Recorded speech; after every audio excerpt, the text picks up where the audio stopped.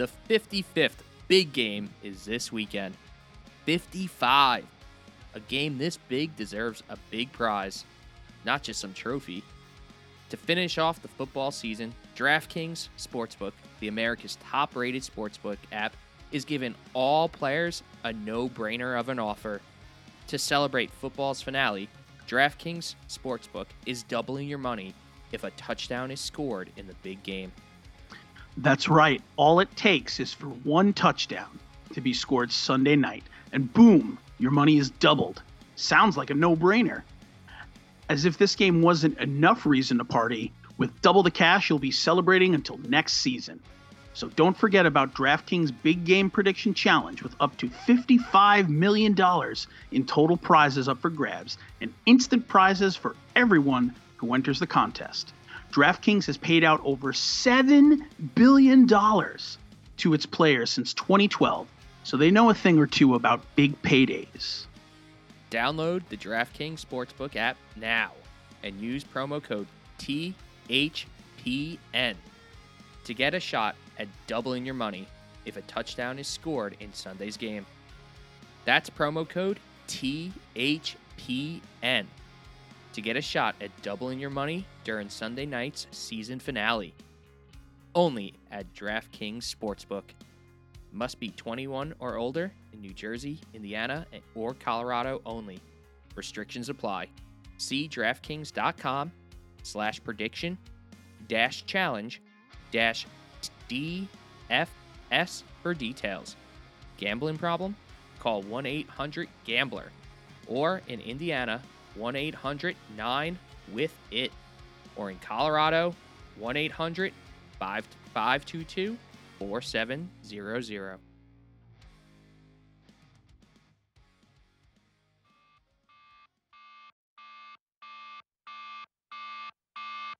It's about a little bit tougher. I don't deserve your tears any more than you deserve the fears that I have left you with. Here, oh me, I blast your every last tear. She's just a little girl. She knows nothing of this little game we like to play.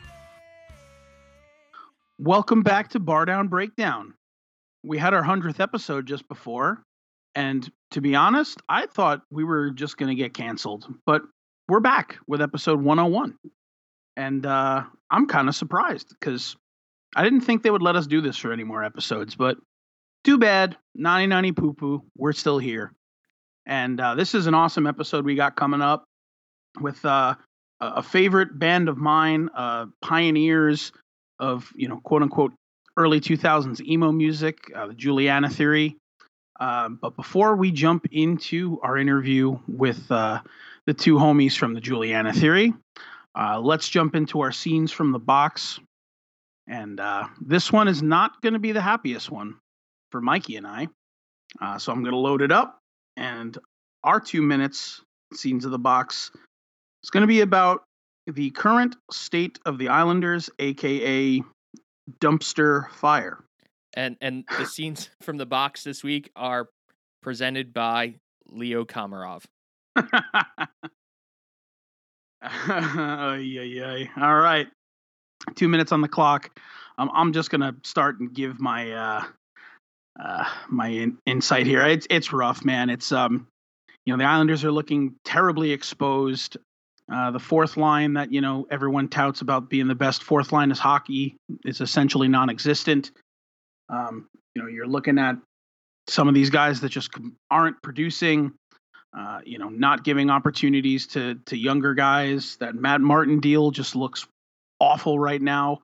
They're just not playing up to their potential. I mean, I said it, the second period of the Caps game, that we lost 6-3, that looked like Capuano era Islanders hockey, and that is not good. Well, that's where I want to come in because I've kind of always been like the optimist, I guess, of the two. Yeah. And one thing that I always kind of like believed with this Trotz system is that we didn't blow games when we had the lead. Yeah. And when we had a 3-0 lead, I like went up to go and talk with the guys on the Hockey Podcast Network, and I was just like, oh, we're good. We got a 3-0 lead. We're good. And then I came down and we were down a goal going into the second intermission. I was just like, whoa, things are not good right now. And, you know, I think they got to mix the lineups up because Leo Komarov should never be in our lineup ever again. And that's my last thing I need to say about that. He should be done. I don't want to see him ever again. Yeah, he should really just get, probably banished to the minors at this point, and he can ride it out there, man. Make a little bit of money, what have you, but it's rough. Really got to hope that the team is able to turn something around, because right now, we were touted as being one of the premier teams in the league, and it's really not looking that way at all. And that's our 2 minutes, as sad as it is. Yeah, we probably could have spent a whole hour talking about everything that's been going wrong, but let's just not put ourselves there. We got a great episode with Brett and Josh from the Juliana Theory, legends in our scene, and they're back. And that's awesome.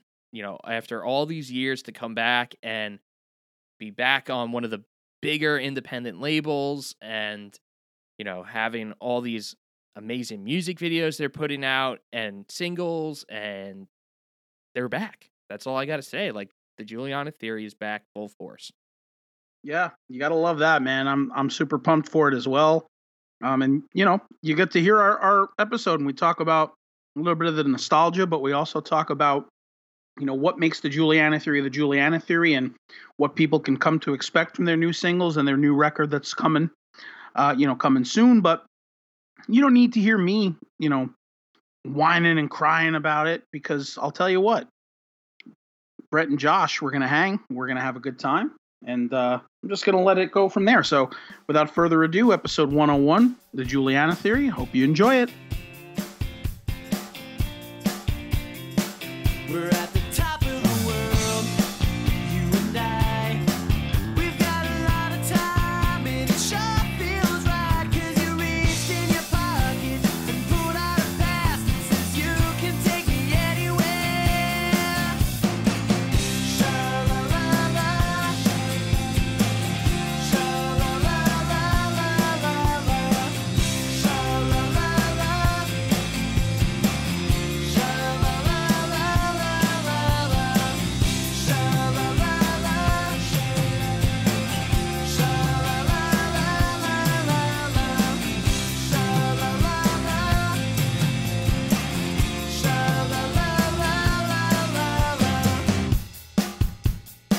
we're on the top of the world here tonight.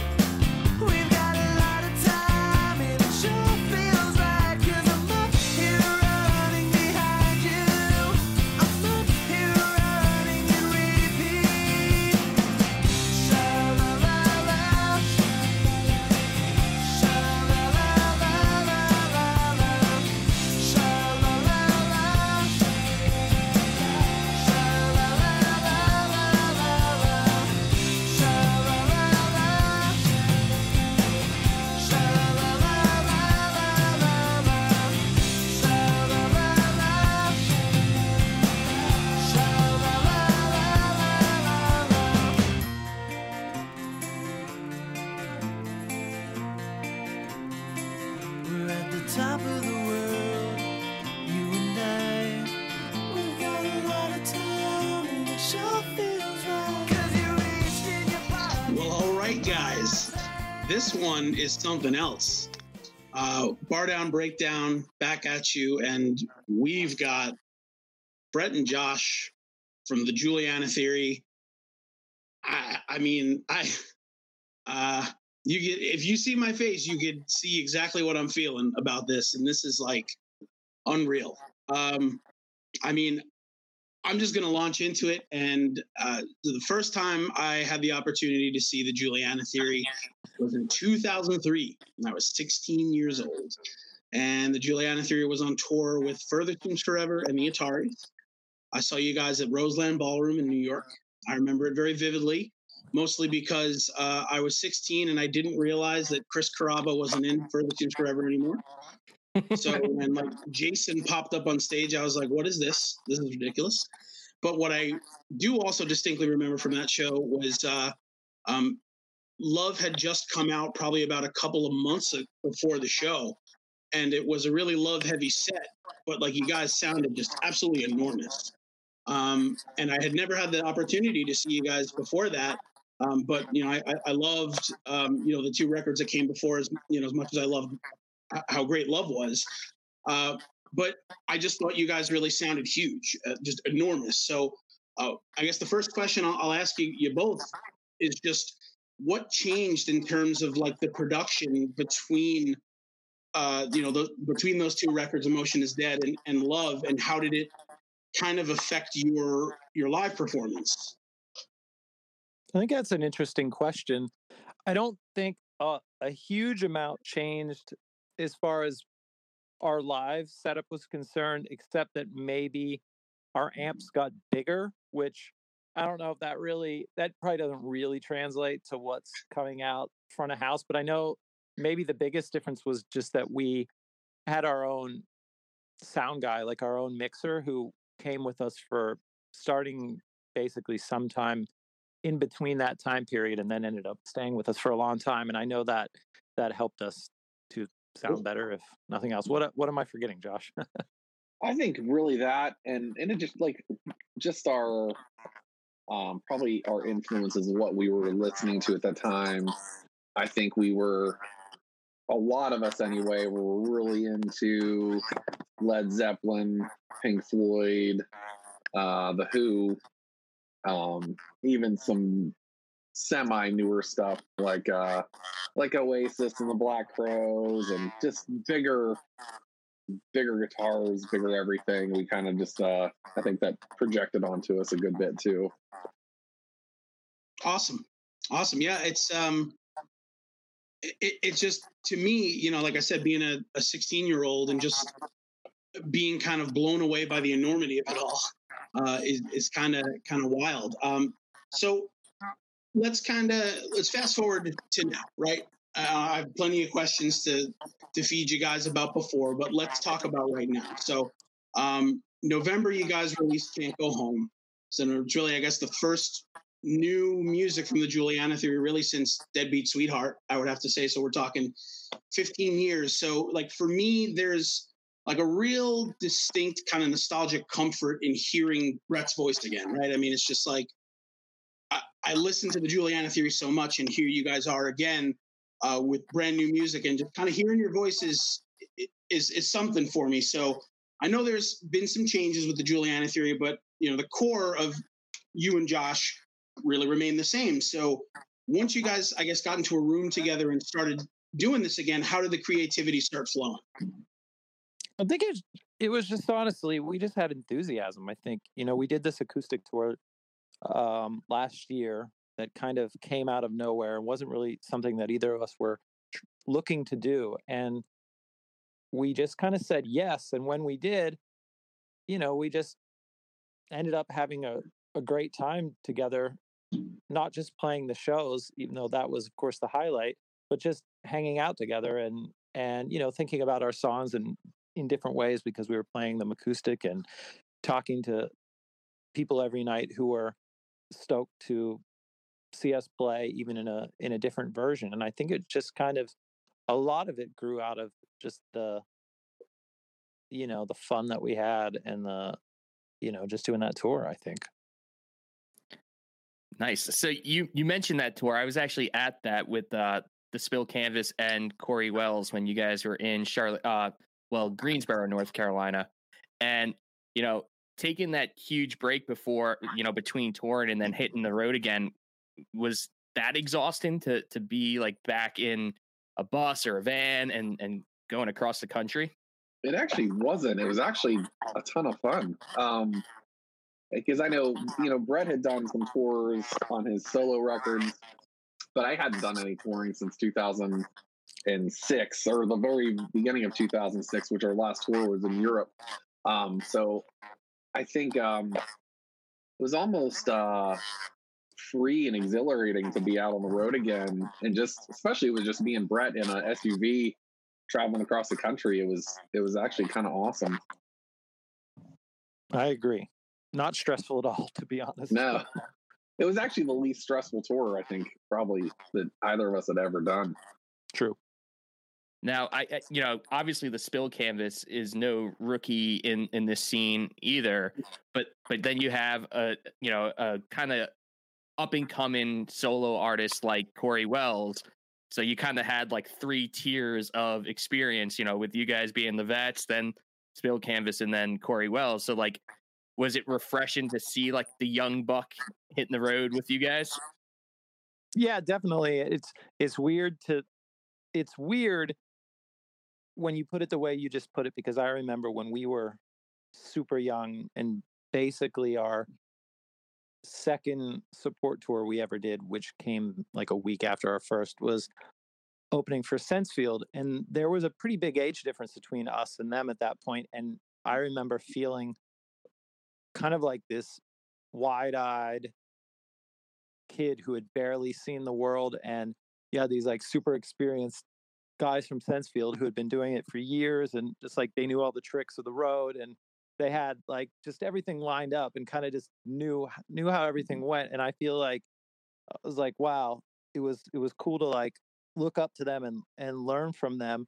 And so it is strange, but it's the cycle of life, so it's interesting to be on the other end of that spectrum. Cool. Now, I do want to talk about a story that I heard that night when I was watching you guys live. I forget which song you were introducing, but you were saying how it was for, and like when you wrote it, it was for Katie Holmes, and you were. I didn't say that. I didn't say that name.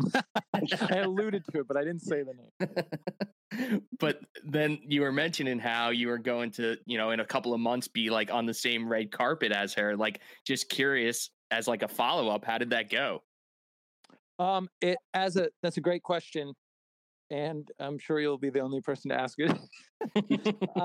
It's funny, that movie ended up having, it was really weird. It ended up having this like really cool underground premiere party that basically most of the cast didn't go to, but most of the crew who worked on it and a ton of our friends did. So I didn't get to like be on any same red carpets or anything, but that's quite all right. Awesome. So I guess, it's kind of cool to be able to talk with someone that has, such an involvement in writing movie scores, because it is such a integral part of, the movie experience is the music that is played, and it can really make or break a movie. And just this past Christmas, I was sitting down with my wife and we were watching The Holiday. And it's funny that it's like Jack Black's, career in the movie, but also how fantastic that soundtrack is, and like how, that Imogen Heap song that plays at that one part where Cameron Diaz is in the bar, and it's just like, man, what a perfect song selection for that specific scene. Like, are there any specific soundtracks or scores that kind of got you motivated to go into this career path, or like led to you writing movie scores? I mean, I fell into this side career, day job, whatever you want to call it, completely by accident. And it wasn't something that I was really looking to do. It was just something that the director had asked me to basically write some music for a movie. And I was very reluctant and hesitant to do it because I didn't think I knew what I was doing. And I didn't really, but I had to force myself to learn. But, I didn't really try to do that. But at the same time, I can remember being a kid and leaving both Star Wars, like all the Star Wars movies, and Superman, and having all of those John Williams pieces of music, like all those score pieces in my head, and like just walking around like humming those tunes. And so in a way, like that did always stick with me, like growing up. Like we kind of grew up in that time period where it was like, Jurassic Park and Indiana Jones, and so many movies that had these scores that were really singable almost in a way. So Mhm. did probably leave an impact on all of Now- us, I'm sure. Now, John Williams, he also did Home Alone, right? Yeah, I'm 99% sure of that. Don't quote me, but I'm pretty sure. Because here in Charlotte, North Carolina, they did something cool at the symphony. They had the Charlotte Orchestra play the whole like soundtrack as Home Alone was playing, and it was just like a really cool experience to have live music going with a movie that we were watching. It was pretty cool. That's awesome. I love when people do that stuff. Yeah, definitely. I think you kind of hit it on the head, especially when we, get into like the late 80s and the early 90s and, those epics of the 90s that just had like these tremendous soundtracks that lent so much to the emotion that you get behind it. I mean, like, you think of, Forrest Gump and Shawshank Redemption, like all those 90s movies that, by themselves are fantastic, but, the score that accompanies it and, the direction of the music that's involved in it just kind of heightens it that much more. And I think that's super cool. But now I've just got a quick question for Josh. So kind of taking it way back. So I know before the Juliana Theory started their relationship with Epic, you guys had a couple of, records on a deal with Tooth and Nail. And you guys released Music from Another Room, which I thought was like a fantastic EP. And actually, This Is the End of Your Life is still like one of my favorite Juliana Theory songs. But I've always kind of been curious about how that release came to be, because I know I've read that those songs were actually like written already, and then you guys ended up just kind of recording them. So did you record them just, because you had like an obligation to Tooth and Nail, or did you end up kind of presenting it as a record because you just felt that the music really needed to be released? So a little bit of both. So I think at that point when we were writing the songs that were going to be on Music from Another Room, we were kind of experimenting with different things, different styles, different instrumentations, stuff like that. And it didn't really fit with Understand This Is a Dream or Emotion Is Dead. It was kind of, we always wanted to change up from record to record. We didn't want to redo or repeat ourselves. Mm-hmm. But we felt like there was a collection of songs there that were cool on their own, but were also kind of almost like a bridge to what we were going to do next. So we went and did that EP. But to your point too, it was almost a little bit of we wanted to kind of be over our deal with Tooth and Nail as well. So it was like kind of like a 2-in-1 thing. Is like we wanted to get those songs out because we thought they were cool. But we also used it as a piece to put, finish out our contract with Tooth and Nail too. But Sure. Let me interject on this one, because for the first time in my entire life, I remember something about the band that Josh forgot. And this never happens. Josh always remembers everything, and I always have to ask him. But we actually, the plan was we were going to do 2 7-inches. So we were going to do like half the songs on a 7-inch or like a small EP on this label called Initial. And then we were going to do the other half on Equal Vision, who we are now signed to 20 years later. So the plan was actually, we were like, we wanted to just do some stuff outside of Tooth and Nail and do some stuff that was vinyl only, do some like interesting kind of releases that would reach a slightly different audience, because it wouldn't be, because maybe some people that followed Equal Vision or whatever might hear the songs. And that was the plan. And we had the studio time pretty much booked to do that. And at the exact same time as when we were attempting to get out of our deal with Tooth and Nail.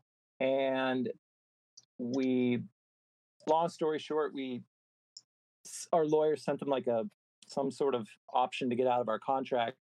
And they freaked out and tried to sue us to stay on the label.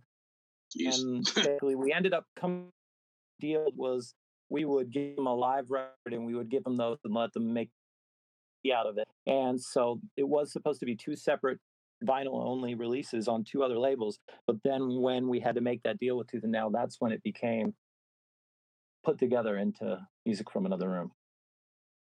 And So that's I just interesting think- because. Yeah. Oh yeah. So what I was Sorry. going to say is that's kind of interesting because Music from Another Room, when it was first released, I think it was only released on CD, and then kind of fast forward 10 years, and Enjoy the Ride ended up putting it out on vinyl, and I distinctly remember that vinyl because it was these really like cool colors. I think it was like bronze, silver, and gold. Yep. Did you guys have like a lot of input on that release? Because I've kind of heard stories about those kind of like startup labels and imprint labels just like buying the rights and releasing it without the band having any say. But I know I've heard differing stories about different labels that kind of do that. So did you guys have a lot of say in that? With Enjoy the Ride, did you guys have a lot of input in how that was presented? Yeah, we did. We teamed up with Ross at the With Ross, yeah, label cool. to do that. Yeah. Awesome. Now, I guess my question, since we are kind of still on the Tooth and Nail topic, my question is, you guys were on the comp Songs from the Penalty Box, which is like a hockey Tooth and Nail comp that they used to do, and then they just actually recently brought back. But a few people that we've talked to on Tooth and Nail like have no clue about that comp, but you guys were on that, so at least you guys must know something about where like that stemmed from and why Tooth and Nail puts that out. I remember it. I remember there was multiple volumes of it, and I feel like maybe at the beginning was it more hardcore or something? I don't remember, but I have no idea where they came up with it from. But I do remember it being a thing like before we were on one of them. I remember like I had the one before it or whatever. Yeah, it was those like sampler things they'd sell for like $4 or $5 or something. Yep. To like, yeah, get out. Yeah, I remember them too, but I don't remember the story behind them either, unfortunately. Yeah, because the owner of Tooth and Nails is like a Southern guy, right? He's from like Texas, I believe. So I'm not sure why he would put out like a hockey themed, comp, but one day we'll figure it out. I feel like he might be. Well, I actually don't know where Brandon is from originally, but I know that the label was in Seattle always, and that's, as you guys are probably talking about, the Kraken now. Oh, yeah. I know it's very close to hockey land in America as far as NHL teams, and now of course it's welcomed to the club. Yeah. So speaking of the Kraken, let's ask this question. So, before we've gotten you on the show, we've talked about how you're a Pens fan, right? And as things go with these expansion drafts, they kind of cherry pick from each team to build their own franchise, much as the Golden Knights did. So the way you see it with your Pens right now, who are you willing? Well, I shouldn't say who are you willing, but like, if you got to give up someone to the Kraken when that draft happens, who are you pushing for to leave the squad? I think I know both of us can probably answer this one, but I think how many did they get to keep? Like, how many did they get to protect this year? Is it the same as last, where they get like five players they protect? I think it's something like what is it, like 6 forwards, 3 defensemen, and a goalie. I mean, I could be completely off base, but I know it's a small contingent that they can protect. Yeah, I think because last time I think they protected Murray, because we lost Fleury to the Golden Knights. Yeah. Because they obviously had the 2 goalie situation, which I was kind of hoping to go into this year with. I was hoping that they'd have Jari and Murray, and Murray would be the one that we shipped off, but we ended up trading him before that. So obviously they'll keep Sid, Gino, and Gensel. I don't know. And they traded Hornquist over the offseason too, so I'm kind of We all would have said Jack Johnson first. I know that. Yeah, for sure. They would have. Yeah, for sure. Jack Johnson. I'm actually Chris Letang's a little frustrating to me year to year. I love him, but I don't know. Maybe it's a time for a change of scenery for Chris, but I don't know. Hey, Brett, what do you think? When I met Chris Letang, he was wearing a Ramones T-shirt and he was really nice to me. So I think we got to keep him just for that. Nice. Yeah. And it's funny. We were talking to Chris from Punchline, and he was like, he doesn't follow the Pens as closely these days as he did, in the early 90s. But he's like, I don't know. There's something about the Pens recently that it feels like they're on a downward decline. And, I kind of feel the same way. Like, I don't feel like when I see the Penguins on the upcoming schedule, I don't feel the same way I used to maybe 5 years ago, where like, yes, they still have Sid and Malkin, but like, I don't know. I don't get that same like powerhouse of the league, that I'm used to with the Penguins. I think, it's bound to happen. I mean, we were dominant for so many years. And once your star players get into their mid 30s, it's bound to start going downhill a little bit. But I think as long as they keep the influx of young players coming in, we traded back for Kasperi Kapanen. We have John Marino, who's going to be an awesome defenseman. I mean, he had a great year last year, but he's only going to get better. And then we have a couple draft picks as well over the past few years, like Sam Poulin and Nathan Lagar, or whatever how you ever say his name too. I think they've got big hopes for those guys. I think if as long as Jake Gensel can keep scoring 40 goals too, I think they'll still remain competitive, but we've got a nightmare of a division too. I don't know. Yeah, with the new realignment too, that division's insane. Yeah. Wow. Yeah, it's going to be definitely a bruiser of a division, and the fact that these teams have to play each other 8 times throughout the season is also just wild. And I'm sure the state of Pennsylvania is excited for the Penguins and the Flyers to play each other 8 times throughout the season. Which will be... It'll be violent. Very violent. Yeah, exactly. Now, I guess let's go back in time a little bit when you were starting your fandom with the Penguins. I'm guessing you guys probably got into the Penguins like hardcore in the early 90s, late 80s, when the team had, Lemieux and Yager, and it was like the team of the 90s for hockey. Can you take us back to that time?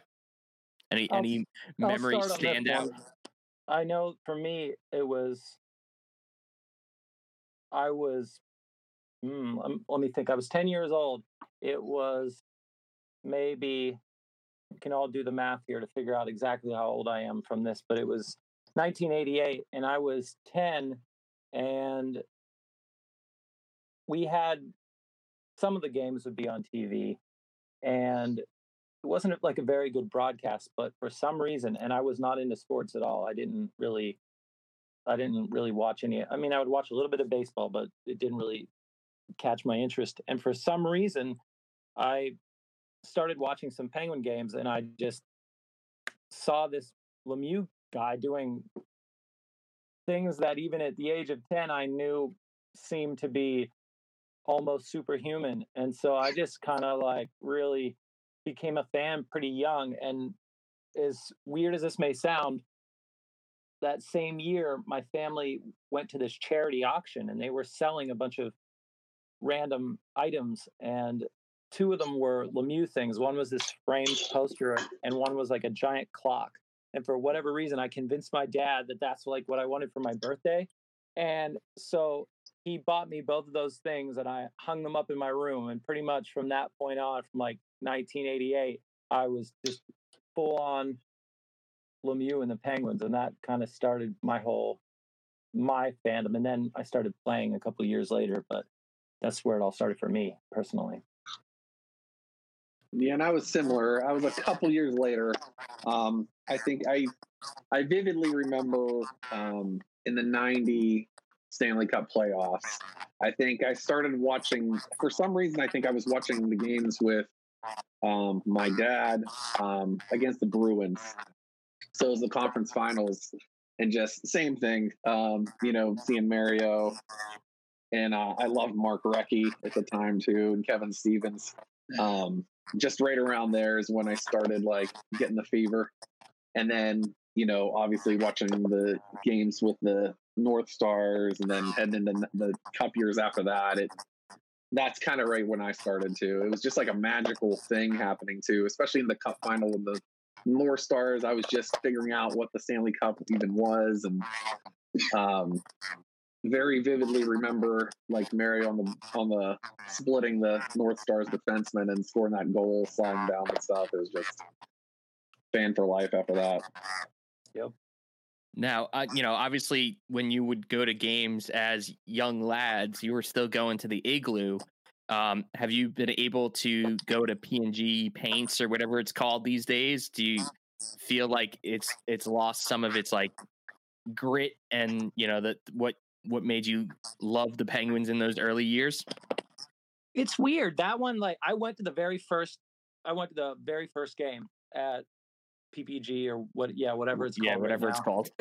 And it's very nice. Of course, there's like the thoroughfares. There's way more room to walk for the most part, and it's obviously got all the modern luxuries, but it's that same comparison to like take it back to band thing. There's still that magic about playing the dumpy 300 capacity club with a stage that's only 2 feet high, as opposed to playing Roseland Ballroom. There is some sort of magic in like the older buildings, and like the Igloo, you felt like you were, especially if you had the cheap seats, which I did a lot of times in the early days. If you were sitting way up there and at the top, it was almost like you were completely on top of the ice. Like it's almost like you're going to fall down the stairs at any point in time, but it was also just really loud. So if anything, I do miss some of the just weirdness of that building and just how loud it was. And it is strange to think that, oh, there was all this history at this place and all these magical games, and now we're going to tear it down, and I'm not going to have that physical location anymore. And I get that's what happens a lot of times in pro sports, but personally, yeah, I miss the Igloo personally. Yeah, it always seemed like a very similar kind of barn to where the Islanders play with the Nassau Coliseum. Like, yeah, it's dumpy. Yeah, the ceiling falls down on you when you're up in the cheap seats, but like it's home, and we're getting a brand new arena, not for this season, but for the following season, and owners are keeping in mind like how Islander fans feel about the Coliseum. So like they're keeping the ceilings low, but it's still going to be a world-class arena. So it's going to like lose some of the charm for sure. And a lot of these new state-of-the-art arenas are very cookie cutter, and they're all the same no matter what city you're in. Where else can you see like an actual arena that's shaped like an igloo? Like that's like a cool kind of quirky thing that the Pittsburgh Penguins had. Yeah, for sure. Totally. So just have to wait another 25 years, and then the arena will be nice and quirky and old and dumpy. So I've got a quick little thing that maybe some people don't know, but it's a little Easter egg that I love, and I'd never had the chance to talk to you guys about, but because you're here, I'm going to talk to you about it. So looking back to Emotion is Dead, and you guys put that out on vinyl through CI, and I had a copy of it. I ended up I had a great record exodus, and I sold it off, unfortunately. However, come to learn in doing some research that you guys have etched into the matrix on this particular record the Pens rule. Like actually etched into the matrix on the record. So, I mean, like, who'd you guys talk to? Just be like, it's got to go in there. It's got to be in there. So the owner of CI Records was an old friend of ours, and quote unquote tour manager for us for a little bit.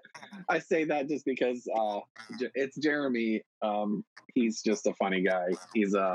We met him on Sensible Tour. He was their tour manager, and then he eventually became ours. So he talked us into. We'd always wanted to put something on vinyl. So he's from Philadelphia, huge Philadelphia sports fan, but he also respected our love of the Penguins, and I think he kind of put that in just as a little thing for us, as a be a little homer. He was I think a closeted Pens fan a little bit, with his love of the Phillies and Eagles and stuff. But yeah, the Flyers. I mean, they were a bit rough around the edges for a while, and the Pens just always happened to have just this powerhouse of a team. So I guess I can kind of understand it, even though I'm sure if you're from Philly and you hear that, you'll probably have some sort of a conniption about it. They owned us for long enough in the 70s and 80s, and that's very true. So Emotion is Dead. I just want to ask a quick question about that particular record. So, for me, that's the first record in full that I heard. Getting into you guys when I was 14, 15. God, that's like so long ago. But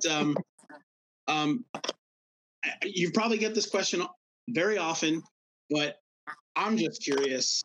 We're at the top of the world, right?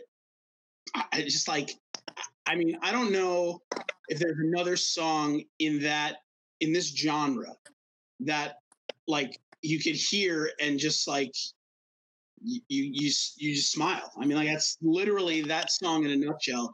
It's just, it comes on and it's just I got 2.5 minutes of doing this. And I mean, I love it. I love it to death. So, how did that song just come to be? How do you produce something so happy and warm and fuzzy? And how did that happen? We were laughing when we made it, literally.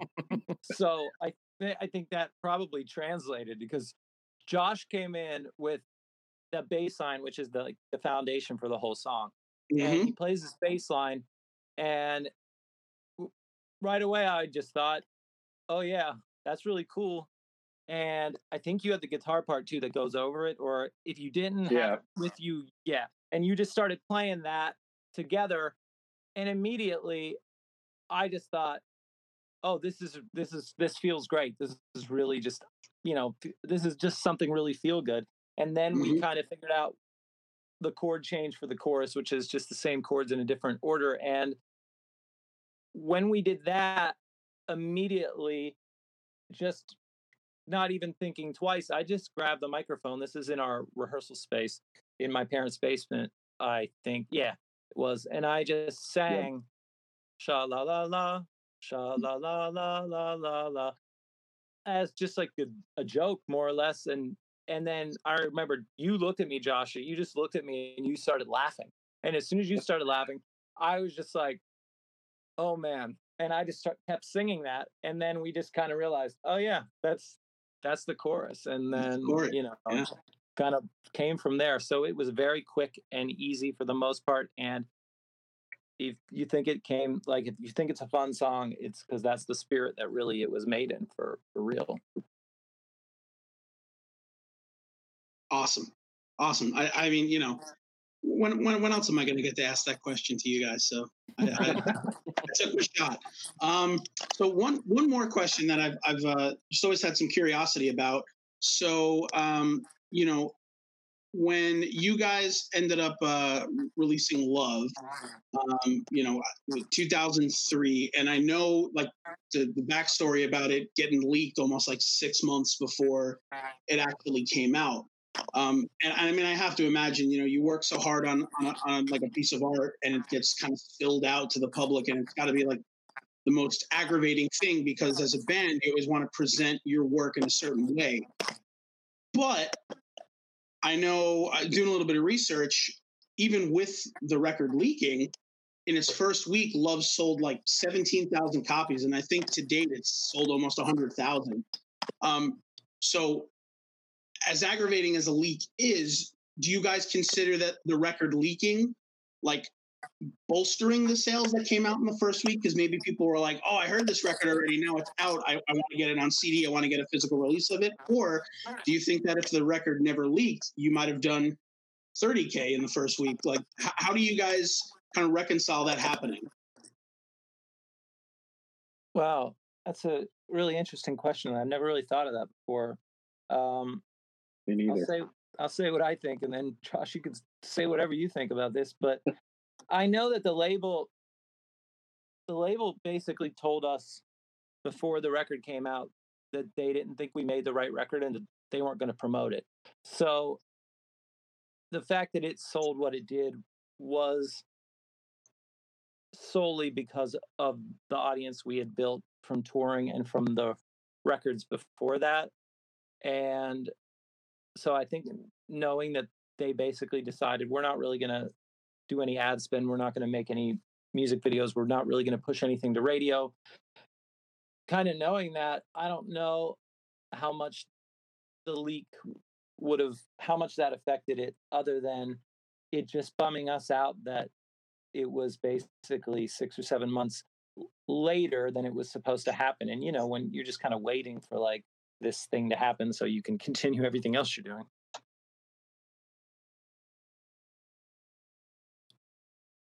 Cool. So I guess my follow-up question then is, you're hitting it back, in the year 2020, you're signed to Equal Vision Records and ready to release new music. With your history of not having such great relationships with labels, what made you guys decide, what, let's go and sign with Equal Vision? Like, in the year 2020, especially veterans like yourselves, like self-releasing music can work and it usually is very successful for the band. Like, why did you guys decide all these years later, what, let's get back on a label? Well, first of all, Dan, who runs Equal Vision, is like the coolest dude on earth and like one of the best guys in the industry that I could possibly think of. And to take it back to what we were talking about before with Music from Another Room and the splits that we were going to do on certain record labels, we literally have had this relationship with Equal Vision since Understand This Is a Dream, where we were talking to them and wanted to do things together. So when the idea for this started to kind of really percolate more in my head, Dan's one of the first people that I reached out to, and his enthusiasm was immediately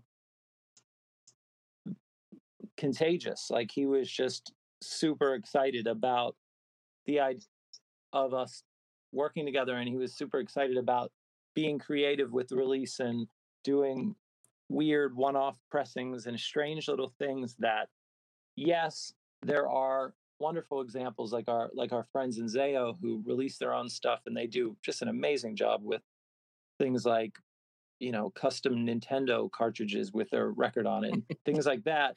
But that is, it's a full-time job to just do that part of it. And like that, Zayo has Jeff, the drummer, who basically is the label and kind of, as far as I know, like handles all that kind of stuff. So we kind of knew that if we were going to try to bring a band back from retirement for so long, that if we were going to put the amount of time and effort that we knew it was going to take to put into making the best music we could make and to like supporting it any way possible, we knew that having somebody who believed in us that could help and had avenues to help and a checkbook that they can use to help us make things happen. And so I think, like Josh and I have both done a couple releases that are pretty much self-released, and there's definitely pluses to that.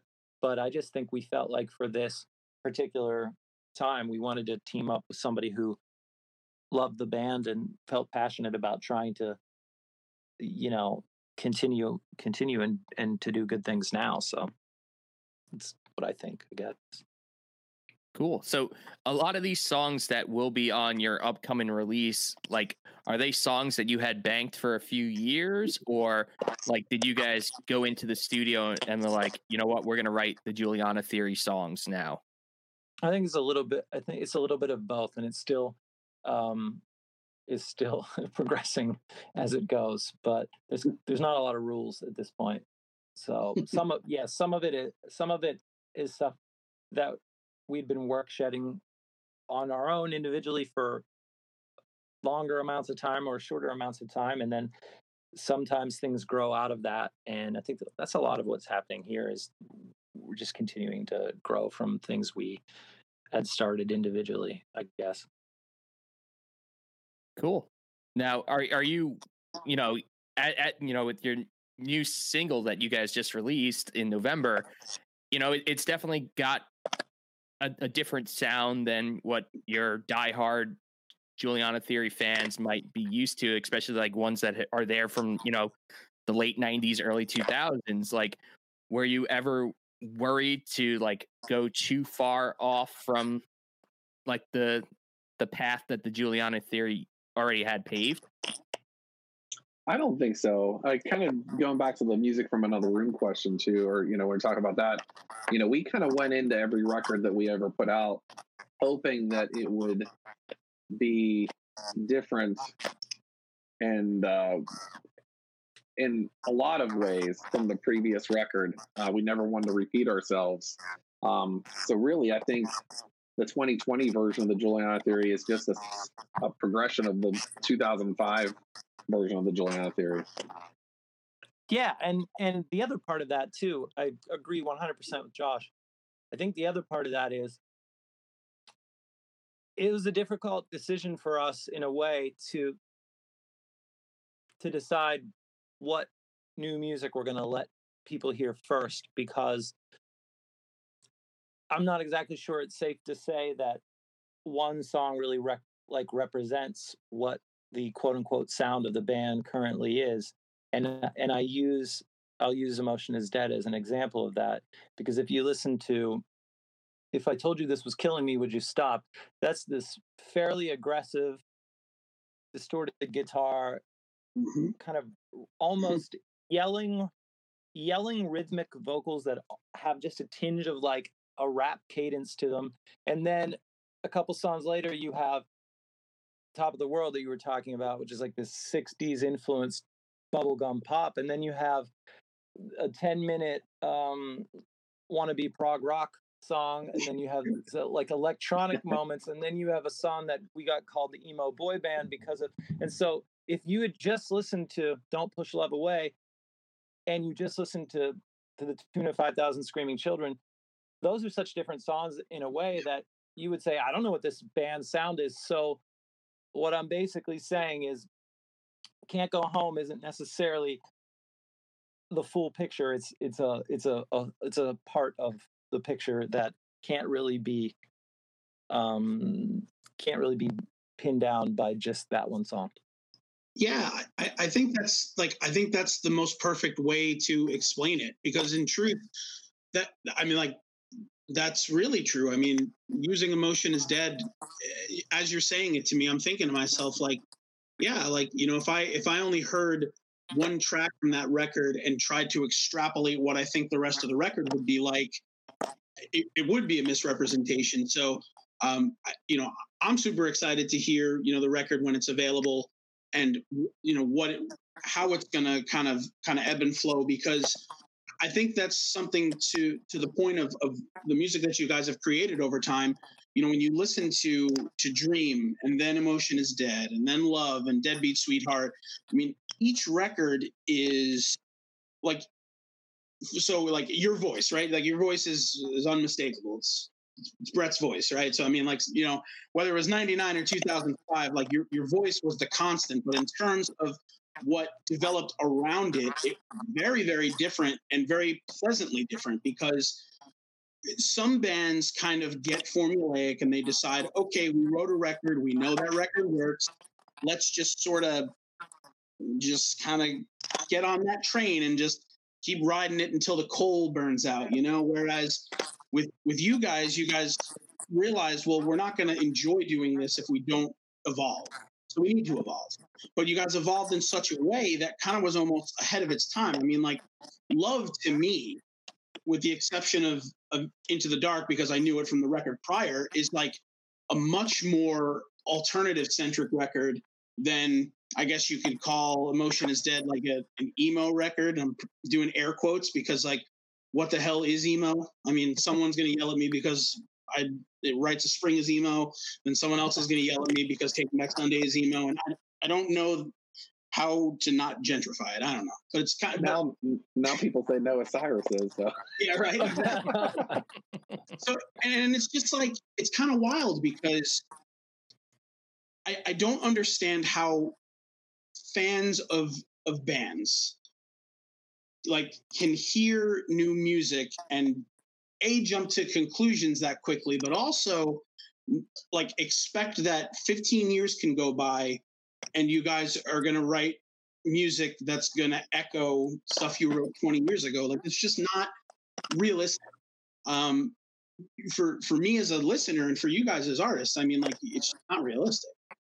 It's weird because I think in general, if you try too hard to please somebody else, you will end up pleasing nobody, because you will not end up hitting what it was that they wanted, and you'll end up not doing what you wanted, and nobody will be happy. And at the same time, it's like, if we put out, say we drop 15 songs, and somebody genuinely, honestly, that loved our old stuff listens to them with an open mind and says, these 15 songs are not for me, this just isn't my thing, there's absolutely nothing stopping them from listening to anything else that they like that we did in the past. And you know, I'll be the first to admit there are certain artists that I adore, and they hold an extremely close place in my heart, and I would consider myself a massive fan of, but there are certain parts of certain artists I could think of career where I'm like, this is the part that I got lost on, but does that mean I don't like that artist or that band? No, it just means that, you know, sometimes whatever, you're not gonna always please everybody. But again, the cool thing is, if you liked something, it still exists. Yeah. And you're absolutely right.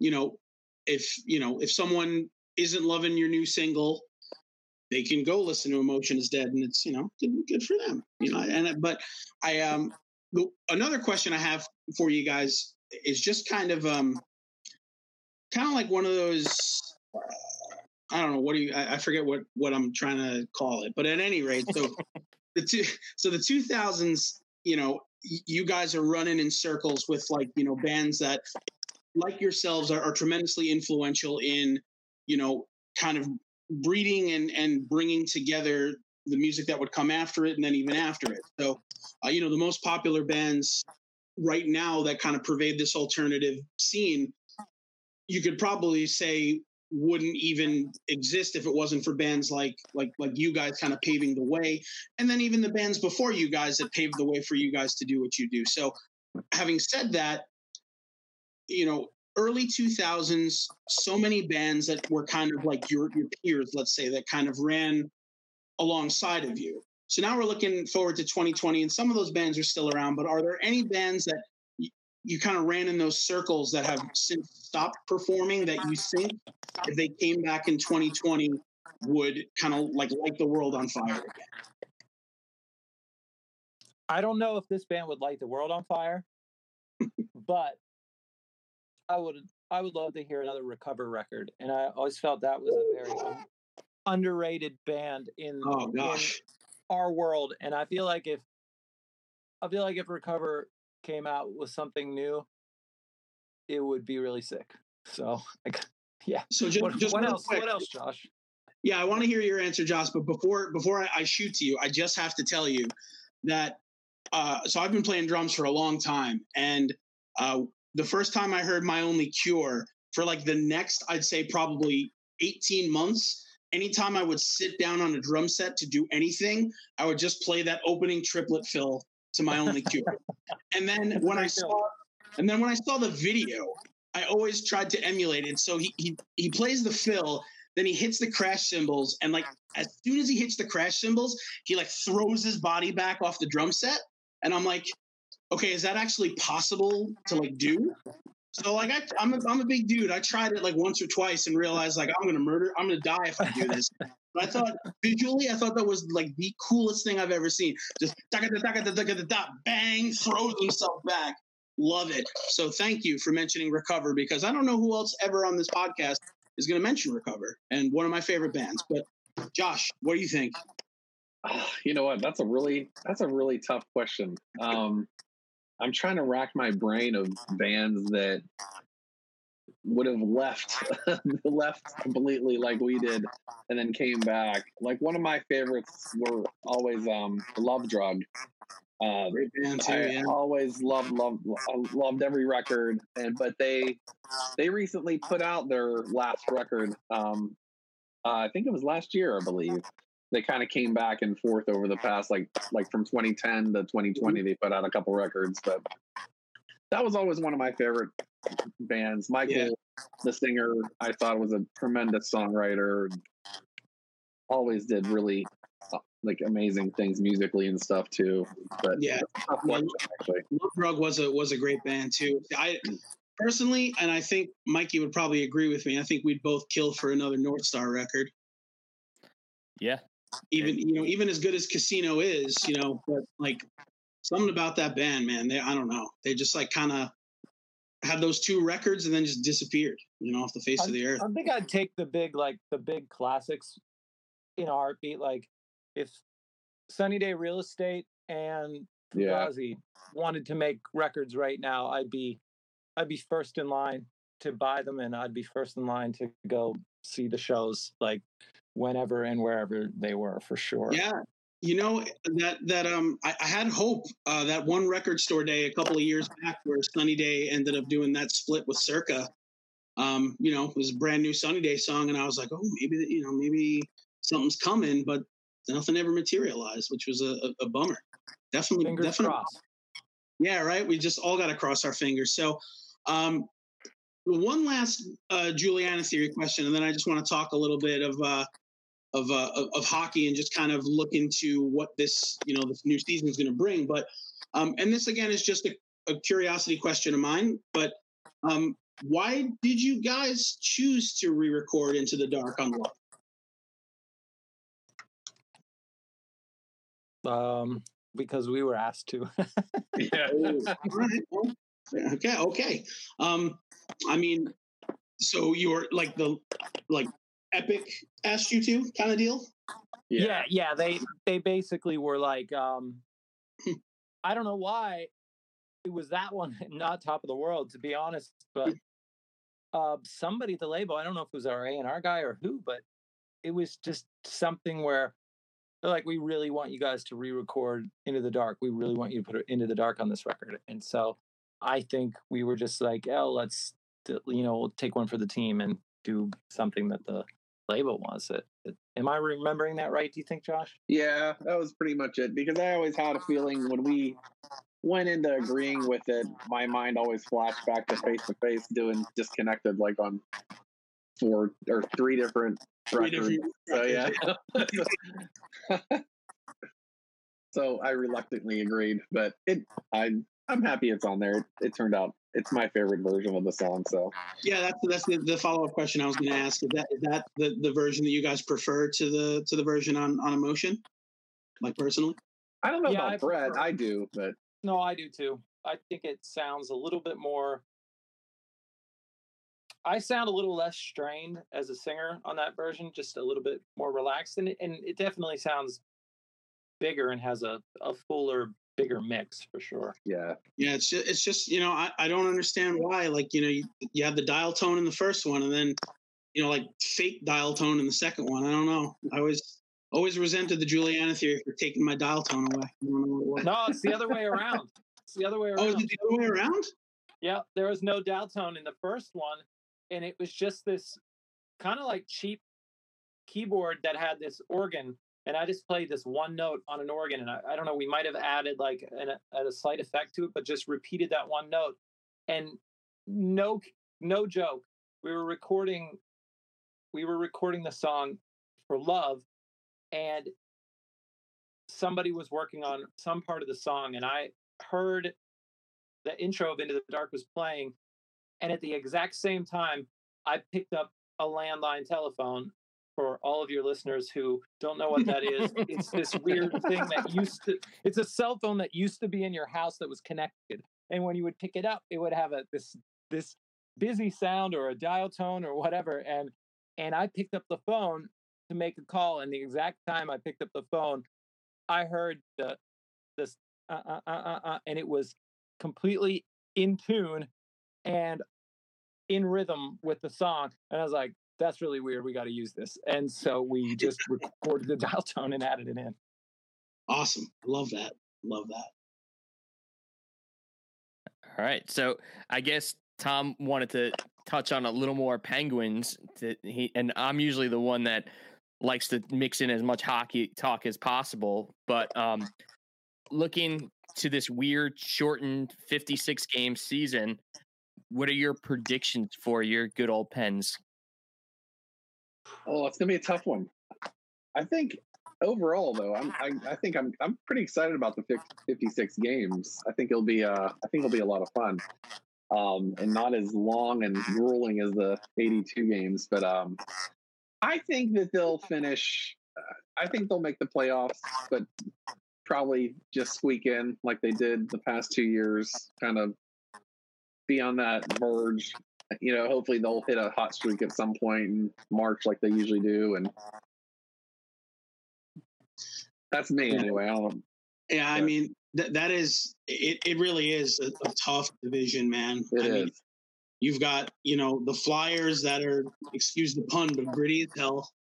You've got, you guys and the Caps that are always unpredictable.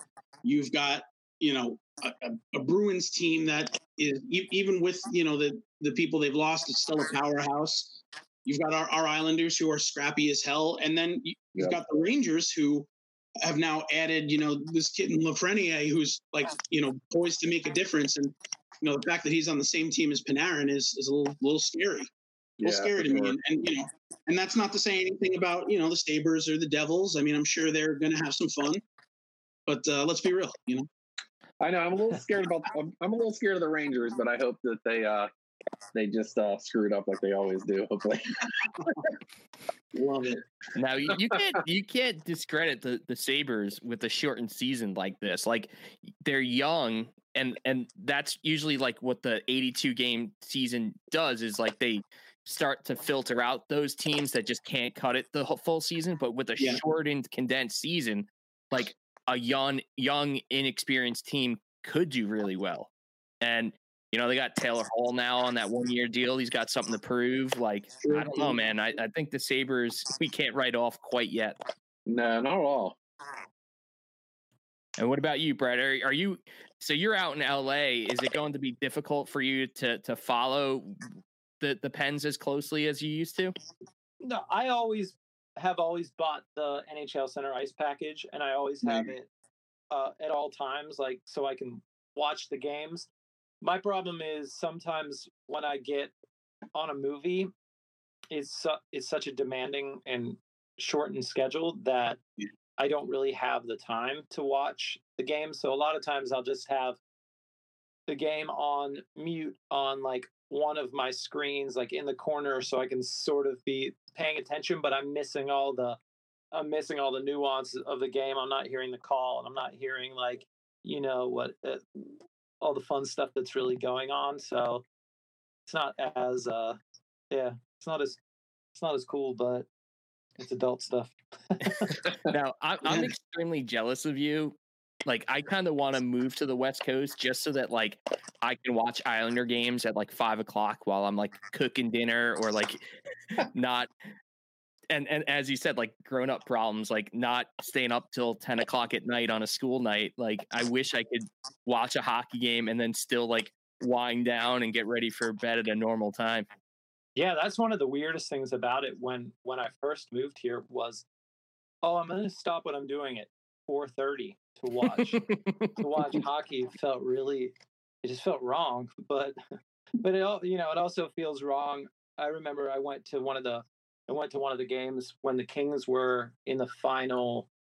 I can't remember if it was when they won back to back or it was the first year. No, it was 2012, and I went to one of those games in 2012, and it was game 4, and they had just won the 3 games in a row before that, so they could have swept to win the cup, but they ended up losing that one game that I went to. But it was like, not only is it weird living in a place where NHL games for my team start at 7 or at 4:30, but it's also weird living in a city where it's like 93 degrees and you're walking in to watch like a hockey game. That's also kind of weird too. Yeah. I mean, living in Florida, it's very strange. I've been to a Bolts game once, and that Bolts game was in the quote unquote winter, but there's not a winter in Florida ever. So I mean, it's just it's just the whole idea of sweating in your jersey is and not actually playing is very, very strange. But so to your point real quick, Brett, so being in LA, how do you feel that like the hockey fandom is in LA versus Pittsburgh? Like, do you feel that it's kind of like a little bit more flippant in LA, or do you feel like there's more diehard people than you'd think in a market that's so saturated with everything, There's definitely fans here, and I don't want to get on any of their bad side, but there's no comparison. It's like it's a stratosphere of difference. People here care about the Dodgers, and they care about the Lakers, and in general, we have a hockey team. Oh, they're in the finals. Oh, what's the Super Bowl of hockey? That's what it feels like. Like when I said earlier, I saw Chris Letang, or I met him at a restaurant, just like I was eating breakfast, and I saw him like one table over, and the Penguins had just won the cup. Honestly, maybe it was two weeks earlier. It was I'm thinking it was 2016, and one of the stars of the team that just won the cup is just sitting at a restaurant, and not a single person would have ever given him a second glance. It's just a regular guy, where in Detroit or in Pittsburgh or wherever, because you asked about Pittsburgh, it's like that wouldn't really happen. I think like people would know who whatever it was, but in LA it's just like absolutely no clue, and it's the absolute lowest sport on the rung of like not just the major 4, but like there's like 25 other sports that are way bigger than hockey here. So yeah, I hear that. Yeah, I'm in North Carolina, where it's kind of the same deal. College football, even high school football, is sometimes king to professional hockey. So I totally get that.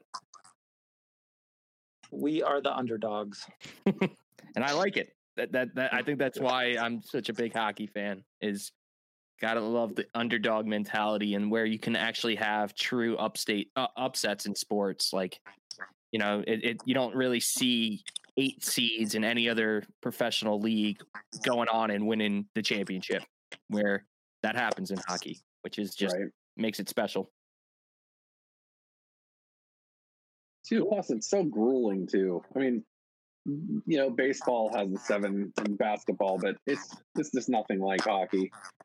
The physical toll that those guys go through to make it to the end, I don't know, it's just a different. Yeah, different every time animal. you hear of like, oh, the playoffs just ended, this guy was playing with a broken left kneecap, and this guy was playing with this guy's nose was not connected to his face, and then it's like, oh, and it's every single dude. So yeah, right.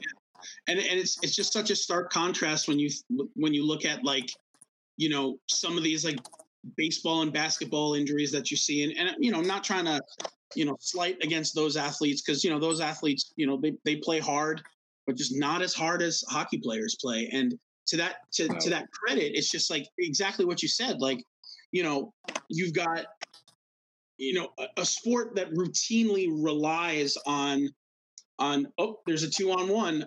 Let me just throw myself in front of this like hard disc, and if it like knocks my teeth into the front row, like that's cool because at least it didn't go into the net. And it's just like it just like that level of commitment is what makes me love hockey so much, because it's like there are some of these guys playing hockey right now that like all they've ever dreamed about is like, drinking out of the cup or hoisting the cup above their heads. And, the same kind of guys who, if they're worth $4 or $5 million, instead of trying to stretch money out, they're like, well, I could take 2 million and go to a team that will get me closer to kind of having this childhood dream come true. And I think that's one of the things about hockey that makes it so special, is just, it's all about the cup. Like, is money great? Yeah, sure. Like, are the best players making some great money? Sure they are, and 9-10 million a year.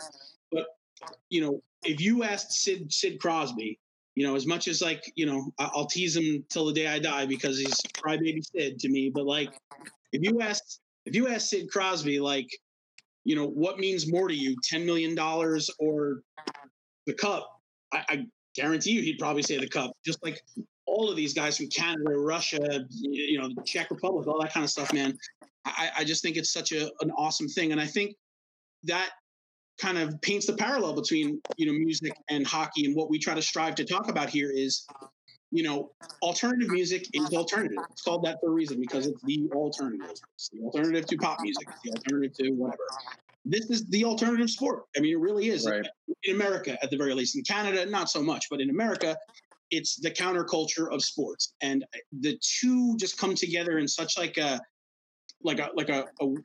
weave that it's just, I think it's so great. I can't say enough about it. I love it. I love it to death. I do too. And plus, you don't hear about the drama that you hear in the NFL. You don't have guys. Well, for the most part, at least you don't hear about them. But you don't have guys hitting their girlfriends in an elevator, or just all that stuff. Mm-hmm. You had Semyon Varlamov a couple of years ago, but that's like the only instance you hear about, like in maybe 4 years, something like that. It rarely happens, but. Yeah. I don't know. That's another thing. Those, typically, even when you meet a hockey player, they're the nicest, humble guys, and it's just awesome. Sweet. Different breed of people. I agree wholeheartedly. So, listen, on that note, I mean, we've had you guys for a bit over an hour now. It's been such a good opportunity to kind of talk to you guys and learn a little bit more about the band and how hockey has influenced you and really where you're going. So I guess before we call it a night,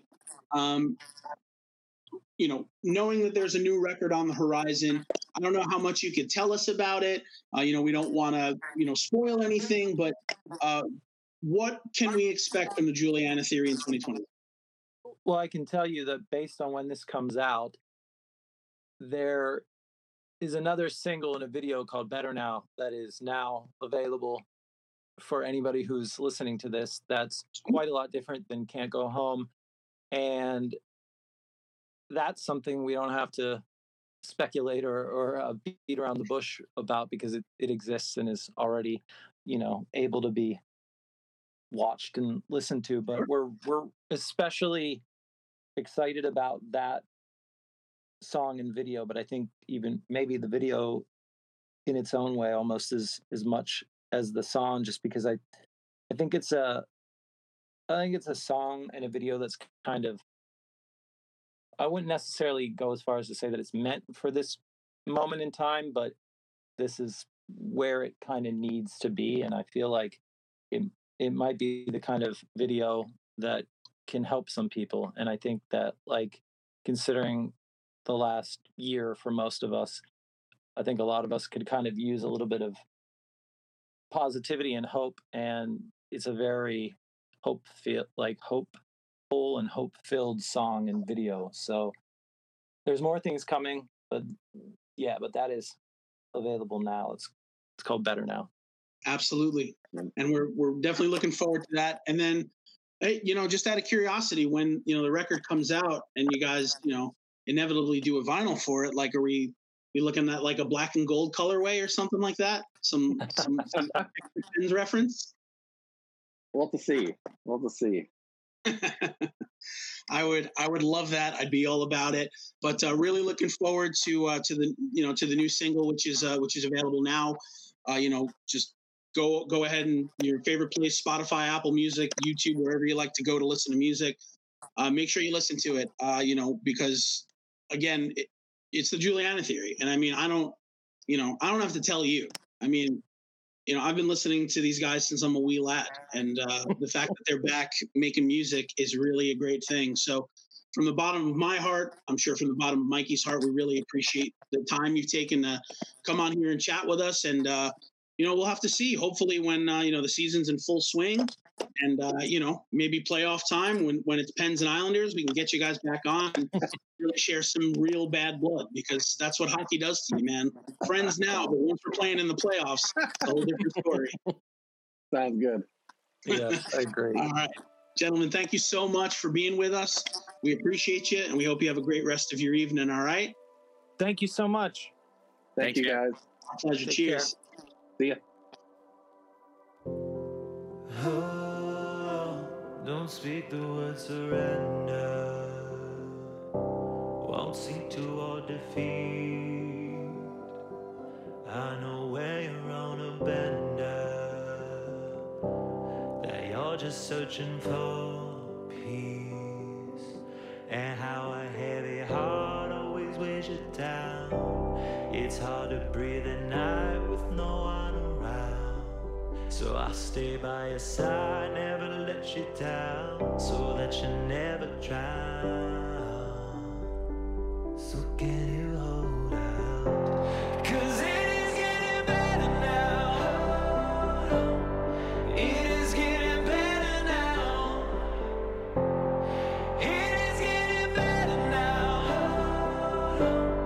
Even though you don't know how, it's getting better and better and better. So hold on, 'cause everyone got issues, just creeping underneath. Our secret sleeping demons, no one even sees them, but you can show yours to me.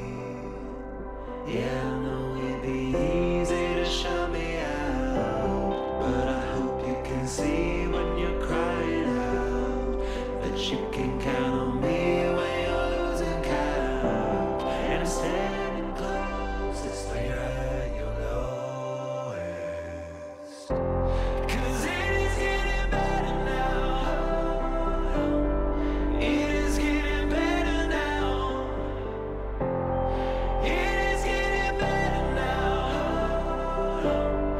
Better by the minute now. Oh, it is getting better now. It might take a little while, but it's getting better and better and better. So hold on when you're at your lowest. And we're back on the other side. Dope interview with the Juliana Theory. It's super cool to get to, talk to these two guys that have had a hand in writing some of my favorite music. Emotion is Dead is, like one of my favorite records. And they just recently did an anniversary pressing of it, which I've not yet gotten my hands on. I had the original pressing when I was collecting records before, and I was super proud of that one. But, to be honest with you, like I said, great that they're back. Great that they're making music again. I think, time has not passed them by, and I think they're going to do some great things for sure, man. And it was super cool to get to talk to them a little bit about hockey and music, and about their new single Better Now and their awesome, really uplifting music video for it, which if you haven't had the opportunity, go check it out. Super cool. Yeah, and in the interview, you mentioned their collaboration with Enjoy the Ride Records.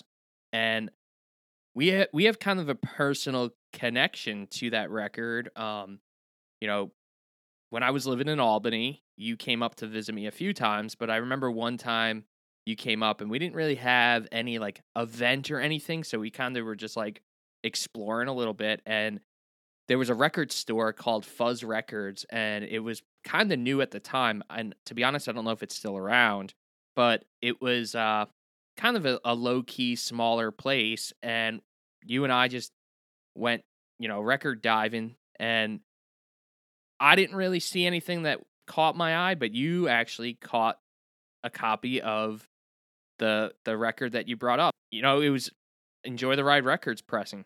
So pretty cool, especially since Enjoy the Ride Records is a Long Island based, distributor, or what would you call it? Like a repressing. Yeah, Enjoy the Ride is Ross Shotland, who's super cool dude. And it's kind of interesting. So, he started out doing a lot of represses of records. He did like maybe one or two or maybe a couple more, I don't know. Like kind of original presses, but a lot of them were represses. And then he kind of took a shot in the dark and like did this collaboration with like some like 90s cartoons. And I don't think anyone knew that it was going to take off, but now he almost exclusively does like presses for like cartoons from the 90s, stuff from Nickelodeon, stuff from Cartoon Network, like soundtracks and this like really cool stuff that's not really in the alternative vein as much anymore, but people like clamor for it and people are super into it. So, from what I've heard, I used to conversate with him back in the day a little bit. I've kind of lost touch with him, but from what I've heard, he's doing great with all of his stuff. I feel like almost everything that he presses, I feel like, he does it in such limited quantities, and they end up getting resold for like big time money. And I know people are big on collecting them. So yeah, he did those 2 Starting Line EPs when he first was getting started. He did. Yeah. Yeah. He's done a lot of stuff, like a lot of stuff. I kind of want to just like real quick while we're chatting about it, just like see what he's like. I know he did the Something Corporate, Leaving Through the Window. Yep. Yeah, he did that. Yeah, I think he even did North too. I think he did as well. Yeah, he did that. I'm trying to think of what else he did. Like I had so much, but I know he's done some good Charlotte stuff. I know he did that band Harvard that I'm really into. I think he did the first couple of early November EPs too. I think he did From All of This and the acoustic EP. Mm-hmm. I think he even did the first I Am the Avalanche record, if I'm not mistaken. But yeah, he's done a lot of great stuff, and it's awesome. Yep, definitely did Leaving Through the Window. Did a Hot Rod Circuit record. He actually did Black Lines to Battlefields, the first Acceptance EP as well, which was super cool. So yeah, and all that stuff is like kind of tough to find now. I had both of those Starting Line EPs. Yeah. And speaking of which, that Starting Line acoustic EP, I forget the title of it. Do you have it right in front of you? Yeah, it's called something Home. Make Yourself at Home is what it was called. Yeah, Make Yourself at Home. One of my favorite acoustic albums of all time. Oh, yeah, really? Okay. I can dig that, yeah. I mean, that's got some great music on it. It's got some great songs on it. I think there's this one song that was on it that like an electric version saw the light of day. But it was only like posted online. I don't think it ever got a real release, and of course I can't think of the name of the song right now. But yeah, Lasting Impression is on that record. Bunch of great stuff is on that little EP. And you know what's crazy? Bands used to do that all the time, and I wanted to bring this up with Derek, and I just totally forgot. And they would have their release, and then in between their next release, put out an acoustic album. And that was commonplace. Like Fall Out Boy did it. The Starting Line did it. I'm trying to think of who else did it.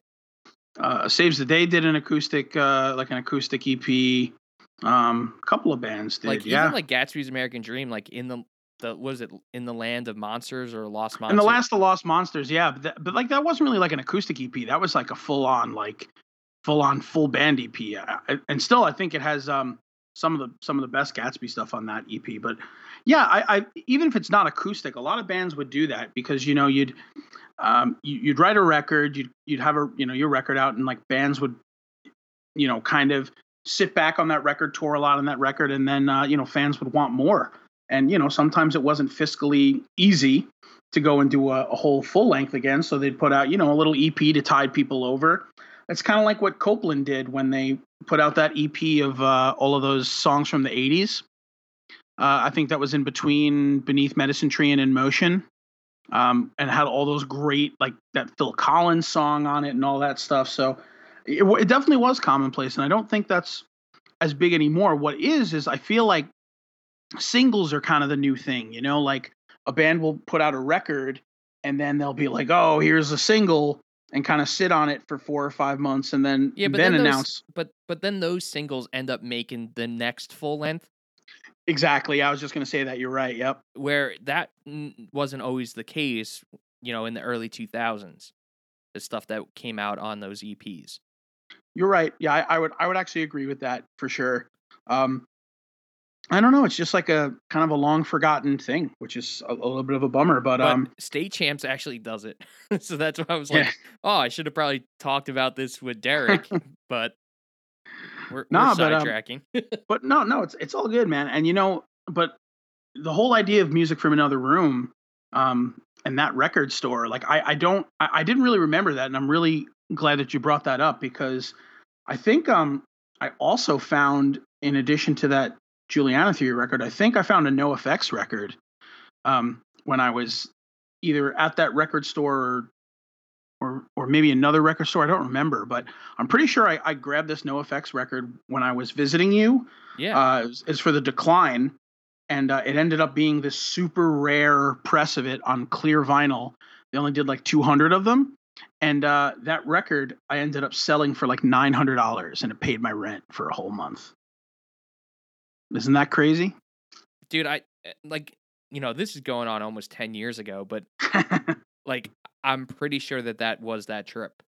I think so. I mean, I remember just like, because I actually, you know what happened? You ended up leaving him in my trunk, and oh shit, you went back to Long Island, and then I had to mail them to you a couple of days later. That's funny. That sounds like me. Back in my record buying phase, just buying so many records and not like even knowing what you had or where knowing what I had. That's terrible, man. How bad is that? But enough of us rambling. Your homework, kiddies and friends, for this episode is to go listen to your favorite EP from your favorite band.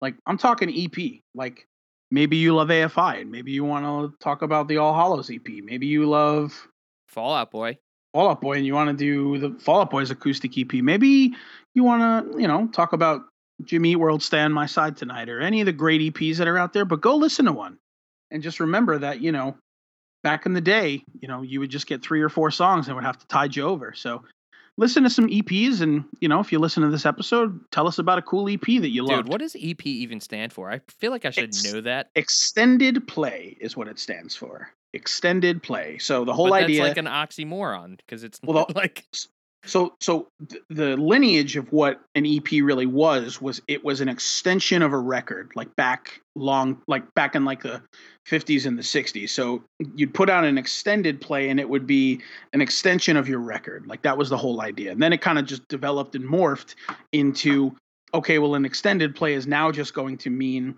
like a short collection of music. Now, my biggest issue with EPs, and has always been my biggest issue, is like, I love collecting LPs, but like 7-inch records, like, oh, they're awful. And they just they don't do it for me. And like a lot of EPs, because of how, the short length that's on it. Records? I mean, 10-inch records to me are even less, make less sense. But I mean, there's, some great music out on 10-inch records, but like 7-inch records, like, you got to put your adapter on the record player. And I mean, like, you literally get to listen to 2 songs, maybe 6 minutes of music. Then you got to get up and flip it. And it's like, oh my God. So even when I was in my big collecting phase, I didn't collect 7 inches, or I didn't until at the very end, and then I started getting into them a little bit. But like today, like, I don't even think I would bother with 7 inches unless, like part of the Into It over at Patreon, they sent a couple of B-sides on a 7-inch that were supposed to be on figure that didn't make the cut. But like, unless it's my favorite band, I don't even think I would really invest in them because I think they're just frivolous. Just so little you can do with them. And, how often are you going to listen to 3 or 4 songs? I don't know, man. All right. Well, that was a good conversation about EPs, and I'm glad we had it. Yeah, so go listen to your favorite EP. That's your homework. And your other homework is to hop onto the Hockey Podcast Network and check out all of the other great content on there, because there is a ton of awesome stuff. And we know that if we're your favorite podcast, we appreciate that. And if, hopefully you can find your second favorite and third favorite. And if we're not your favorite, maybe you can find your first favorite. But then, you're dead to me. And you don't want that. Before we go, I know we had a couple of contests that just wrapped up. We announced some of the winners of our cool gear. I saw it today.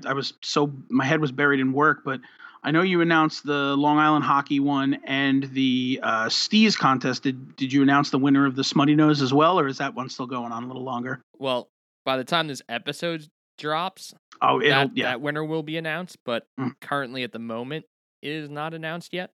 Okay, but yeah, that's cool. The Steez brand and the Long Island Hockey Company winners were contacted, and we'll get them their winnings shortly. Hell yeah. And if you guys like contests, just hang with us, because, we did a lot of cool stuff surrounding the 100th episode because, we wanted to really beef it up and make sure that, you guys all really went out and listened, and that episode is doing great. And we, appreciate everyone that's stuck with us. But we hope you enjoy this one too, because like I said, the Juliana Theory are fantastic, and we're super stoked for the new music that they got coming out.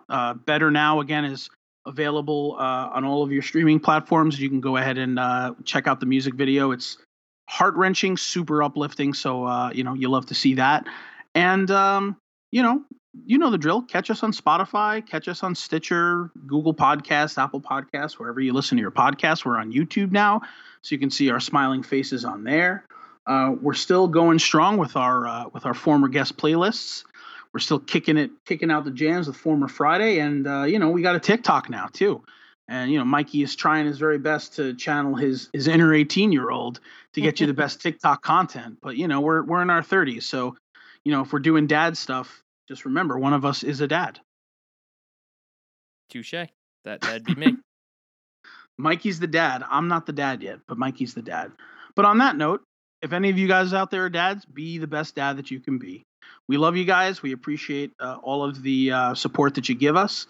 And, check us out next week. We're going to have another awesome episode, and we're going to keep having episodes until someone tells us we can't. And once they tell us we can't, we're just going to have episodes by ourselves, and that's it. So, Mikey, on that note. All right, brother. It's been real. Peace be with you.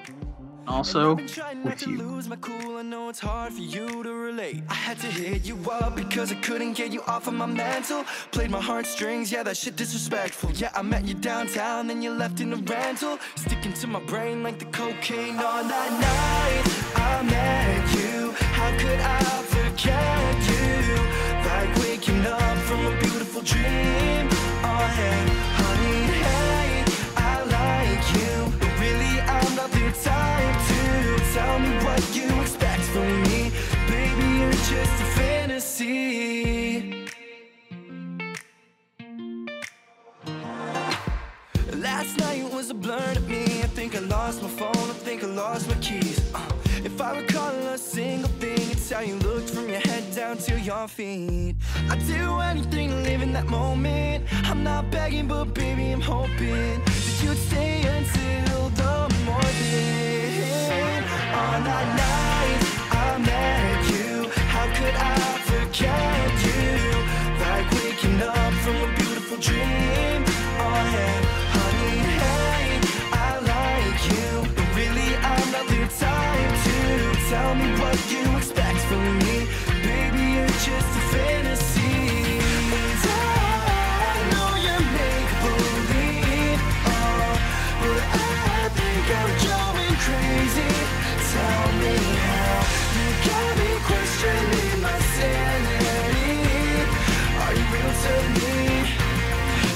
fantasy.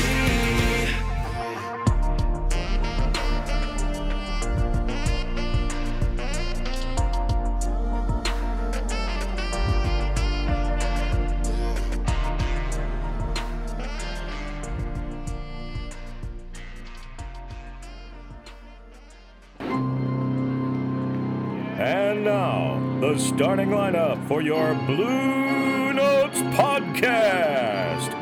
Tom Franklin and the man called Wags. Hello and welcome to Blue Notes. I am one half of your Blue Notes team, Tom Franklin, joined by my teammate, the man called Wags. And we are your home for St. Louis Blues coverage on the Hockey Podcast Network. And that includes expert analysis, whether it's at Enterprise Center. When you're fighting for spots for the playoffs, 1 or 2 points could make the difference. And we'll be looking back at games like tonight here at Enterprise Center as lost opportunities. Or at home. Penalties, that was a big piece. You know, you're wearing down some of your best players because they're out on the ice for so many penalty kill opportunities. Just a complete breakdown. Blues first round pick, Jake Neighbors. Braden Shan texted me, and then the head coach, Craig Berube, reached out as well, and Ryan O'Reilly as well. And then the next day, on day 2 of the draft, Tarasenko FaceTimed me, so that was pretty cool. So. And we're the only hockey podcast in the Hockey Podcast Network to have a Hawaiian hockey correspondent, the Hawaii Blues fan, Guy Bensing. In true Dan Kelly fashion, Dan Kelly says, F you, Keaton. I know who's the starting pitcher for Game 4 of the World Series. You damn well know who the starting goalie is for Game 4 of the NHL season. And then walked away. And we have a musician, too. Not only is he responsible for this fat beat you're listening to right now, but he has also performed absolute works of art. And it seems to me you played the game with a candle to your rear, never wanting to leave the ice when the pain set in. So check out Blue Notes wherever you get your podcast from. New episodes every Monday and Thursday. I'm Tom Franklin, reminding you to not be a chump, listen to Blue Notes, and always play to the whistle. A reminder that you can follow Blue Notes on Twitter, Facebook, and Instagram at Blue Notes Pod. I'm the voice of the Blues, Tom Calhoun.